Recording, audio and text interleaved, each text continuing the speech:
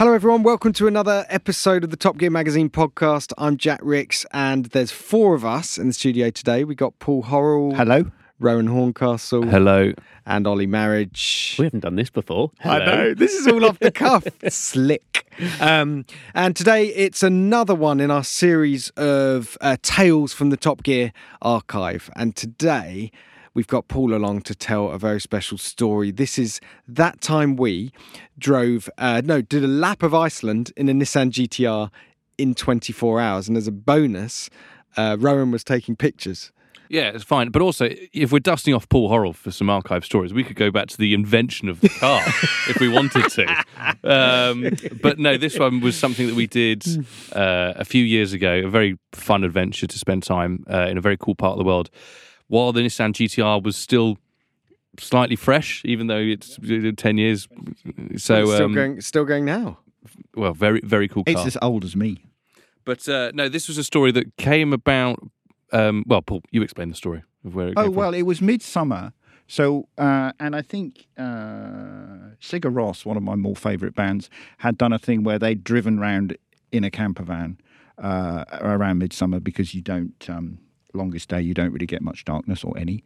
And so and all the guides, the tourist guides for Iceland, there's a road called Route 1, that goes all the way round Iceland, except it misses out one peninsula in the northwest. But goes all the way around Iceland, and all the tourist guides say it's a good 8 or 9 day holiday.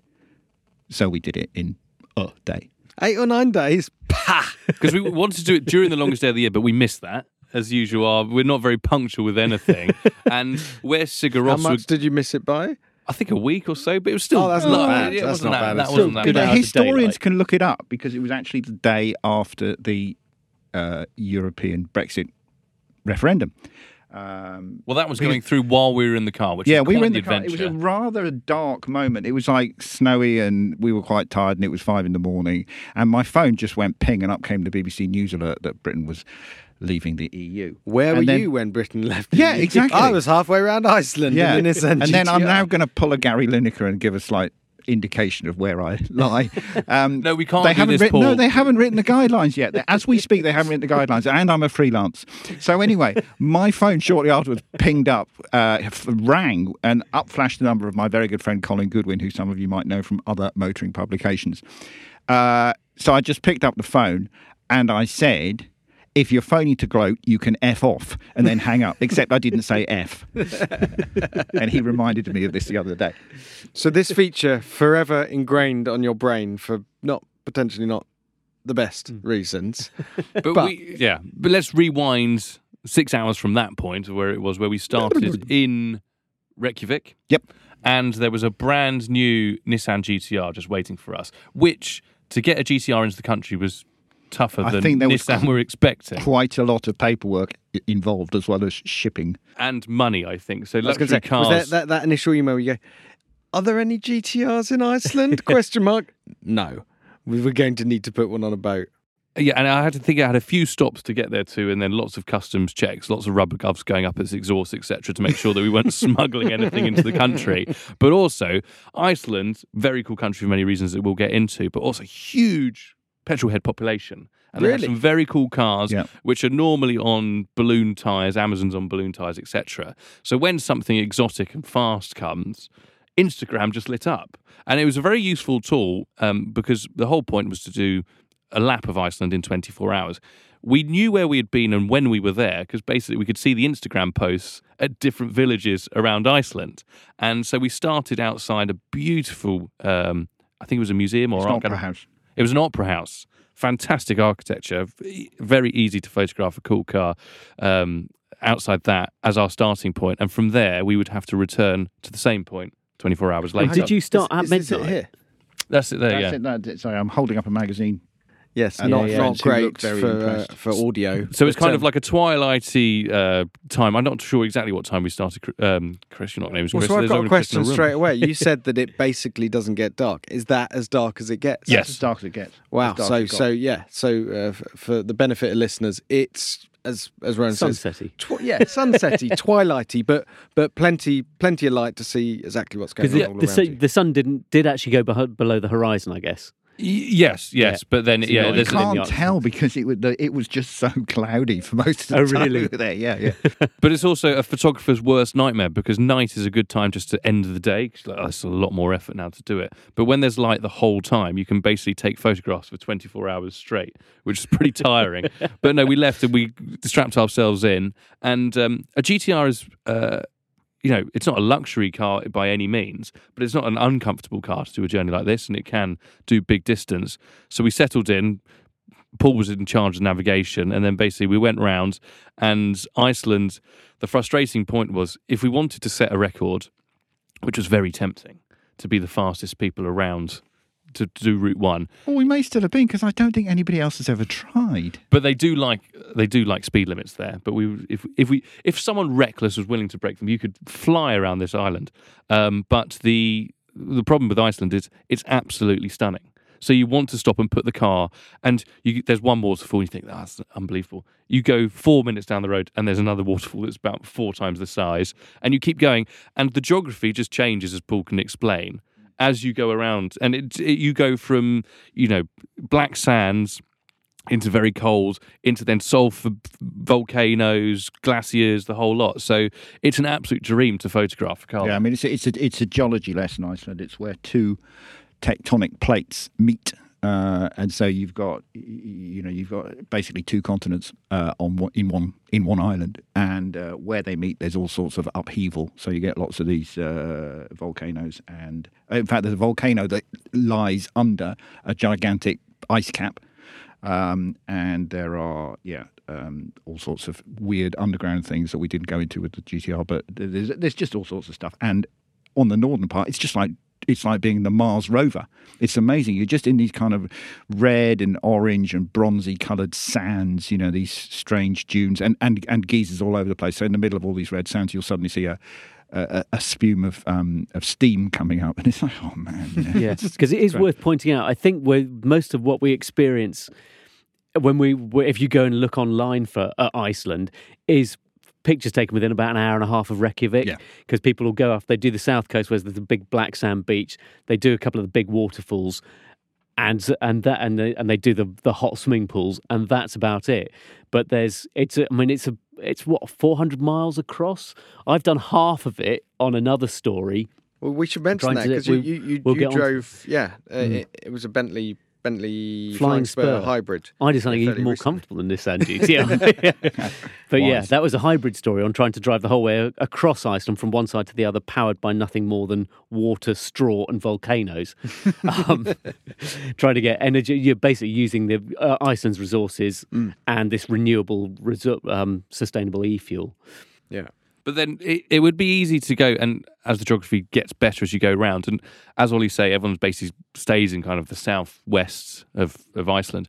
I found we'd been driving for 12 hours or so, and then you start getting into the north. But the northeast is where a lot of people don't go. And then Paul had found, is it the highest road that you can get there up the mountain? It's a bit like an alpine pass. It meant going off the route, but it was like an alpine pass, only just gravel. So it looked like it could be a bit of a rally stage. But I mean, kind of a bad place to fall off, because I think you wouldn't get found for a very long time. And also on the way up, it was extremely foggy. So I was, circumspection was the order of the day. But there's some pretty handy driving going on. Well, when we got to the top, it cleared. Yeah. But also the GTR, if we just talk about the car for a bit, that four-wheel drive system, everyone can sometimes assume four-wheel drive is safety, it's boring. Not in a GTR. The way that it shifts power and torque around from that twin-turbo V6 engine, which is such a mechanical and gruff thing. If you get into a GTR now, even then, you're surprised by the lack of refinement compared to where 911 turbo, etc., which I actually really like. Yeah. The gearbox clatters, you can hear the diff working, and on a journey like this, and when you start driving a bit more spiritedly, as Paul wanted to do, as he wanted to get to the top of volcano as quickly as possible, it just looks awesome, sounds awesome, and it's a great thing. As an all-rounder, the GTR's always just been fantastic for that. It's actually a really good choice for doing a lap of Iceland, because as Paul said, once you get off Route 1, a lot of Iceland isn't tarmacked. A lot of it is then on fairly well groomed dirt roads. So it's a cracking. Well, it's and I agree quite that- a lot of the main the main route actually is gravel, because there was one point where you come down quite a steep twisting pass, and there were some people in a Skoda Octavia with a caravan behind them, and they just had to keep taking this hairpin bend again and again and again, and then reversing back down because they just couldn't get the traction to come up over the gravel with a caravan behind them. So it's still, sort of like Pikes Peak was a few years ago. Yeah. So why did you choose the GTR? How did it come about? Was it a conversation with Nissan that we should do something cool together, or did you sit down, pick the best car for the job, and get on the phone? You can't remember, can you? Long pause. I think I owe this to Jason Barlow, who actually did the fixing up. It was going to be his story, and then he was called away to some other planet-straddling, glamorous enterprise, and it dropped into my lap. So that's how I did it. That's how Lovely. I No, but organised I it. also It dropped think into my lap. the conversation always goes, it's like we like to put, cars that you wouldn't really associate with there in weird and wonderful places. And the GTR, I think it's just had its facelift then, where it got the comfort mode, etc. as well, which was useful for when you were trying to go off-road in gravel. But also it was just new and interesting, and they hadn't taken it there before. And as I said, visually it just looked terrific. And once we had covered lots of miles, it just started to have a wonderful build-up of dirt across the whole thing. It was properly filthy. And with It was the great. iconic rear lights, those four, wonderful circles that you just know the signature straight away, they just started having dust and mud kind of Because shelved they on sit them. Speckled recessed in these circles, and the circles just gradually filled up with mud. So the tail lights were getting smaller and smaller as we carried on. And then it was, springy time, so the lupin started coming out, and then you had colours of these wonderful purples and greens, and as Paul said, then you kind of go into a bit of, a Martian land of, warm sands, and then you're back into the glaciers. We didn't really, our minds were blown, and when you're on a long drive like this, unlike when Paul I've just done the M25, where you go around that particular circle. We love driving around in circles together. Basically, We've done a lot. You can take a chunk off each, and you know where you're going. You're taking big chunks off a whole country at this point, but they're changing so rapidly, and you're getting more and more tired, and we're sharing the driving. I remember as we got down to the southeast corner, we were listening to Bruce Springsteen, because a playlist is very important at this point.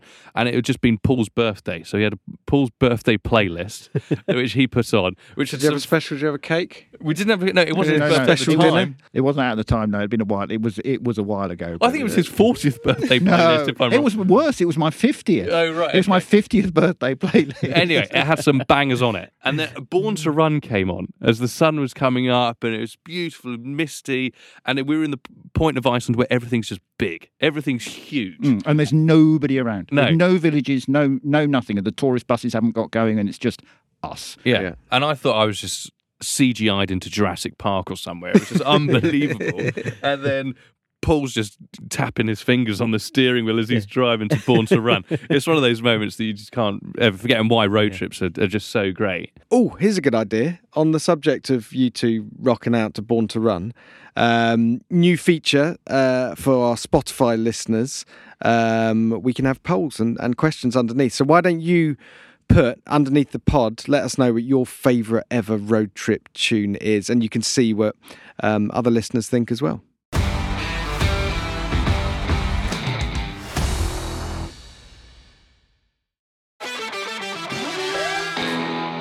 And then from that, you're then back into the south, where you're onto the black sand beaches, which is where people... Yeah, and the Diamond Beach, where there's a glacier that falls off into a lagoon, and then it kind of the broken off tiny or small bergs slide under a bridge, the bridge being the bridge of the Route 1, and then kind of come to rest on another black sand beach. So you've just got these chunks of ice on black sand, and it's really...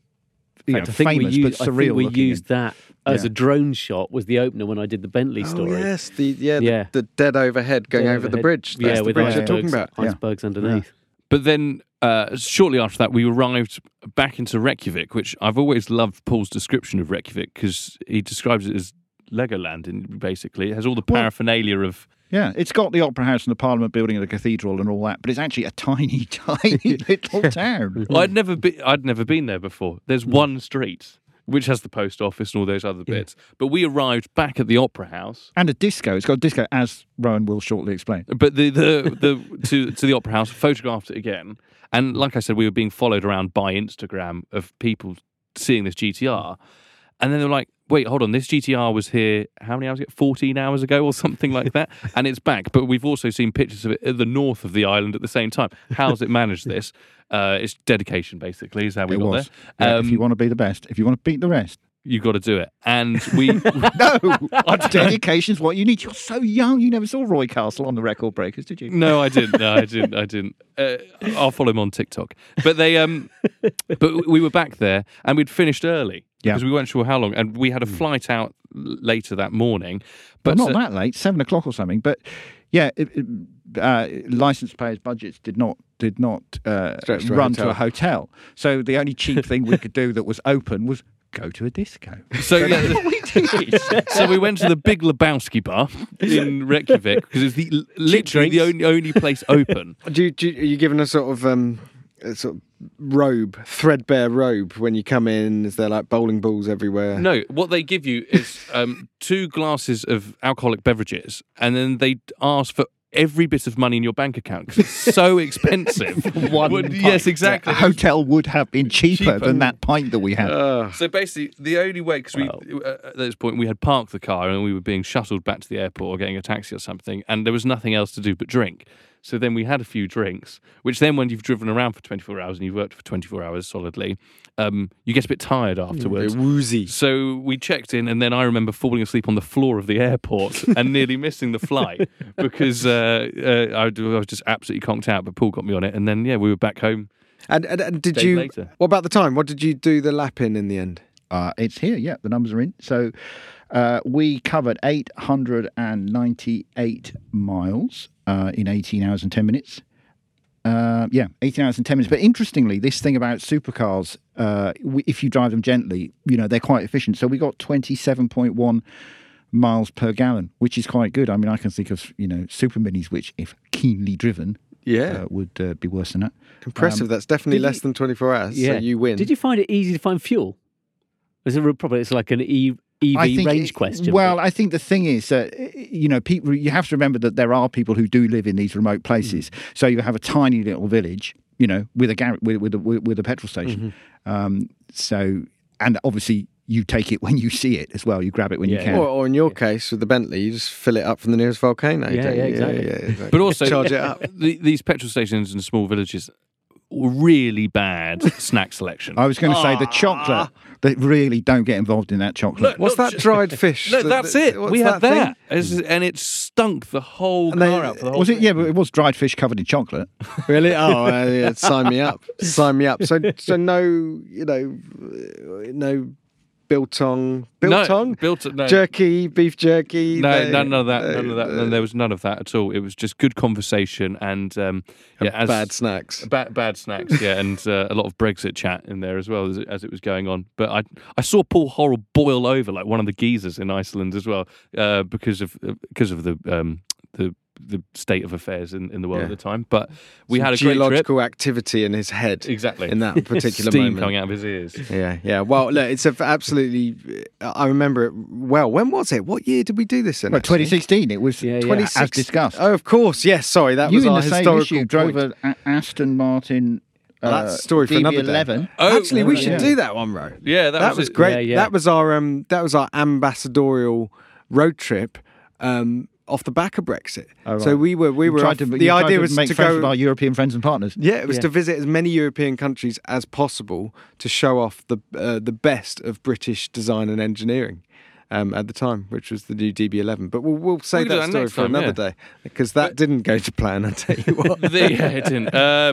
But this is before the days where everything had to be on video. So there is no video. There's just great memories, aren't there, Paul? So we have photographs and words, though, which you can read in Top Gear magazine if you want a back issue of issue number 286. 286. Or you just go on a thing called the internet and you just type in Nissan GTR Top Gear Iceland. Yeah, that's right. So the title on the interweb is Racing the Sun Around Iceland in a Nissan GTR. So if you punch that into Google, followed by Top Gear, you will find the article and you can read it for yourself. Anything else? No, I think we've got to have Paul in again about something from the past. You've done lots of fun adventures. He's the doyen of the industry. Yeah, we'll have to plug him back in and charge him up again, and then we'll get him in here to tell some more stories. Rowan and I have done a few. The one that literally sticks in my mind is the time we got vastly overheated trying to achieve WLTP range in a Jaguar I-Pace by driving it from the Top Gear office to Land's End, because Land's End is exactly 286 miles away. Yeah. On my birthday, but also my memory of Paul, just because everyone needs to hear about Do you this. just hang out in cars in weird places? About every 3 years, a diktat comes down from Jack and we are incarcerated together. But he's basically like a godfather to me, from all knowledge, because I can't do maths and he can. But he once nearly decapitated me in Bologna Airport hire car park, as he got so frustrated with a Lancia Ypsilon's like rear parcel shelf, he decided to rip it out and throw it behind him, not realising I was there. So he took my head off and apologised profusely afterwards. But I'm sure there was lots of Hertz-related form filling Yes, after exactly. that, Well, doing the damage declaration. Yeah. We've all been there. All right, okay, lots more stories to tell. Join us on the next one. Thanks for listening to this. If you have any comments, leave them in the Spotify app, which I believe you can do now, or get us in touch with us on the socials. I think we're there. Yeah, and let us know what you think about this episode and what you want to hear more of, and just comment underneath. Thanks for listening. See you on the next one. Bye.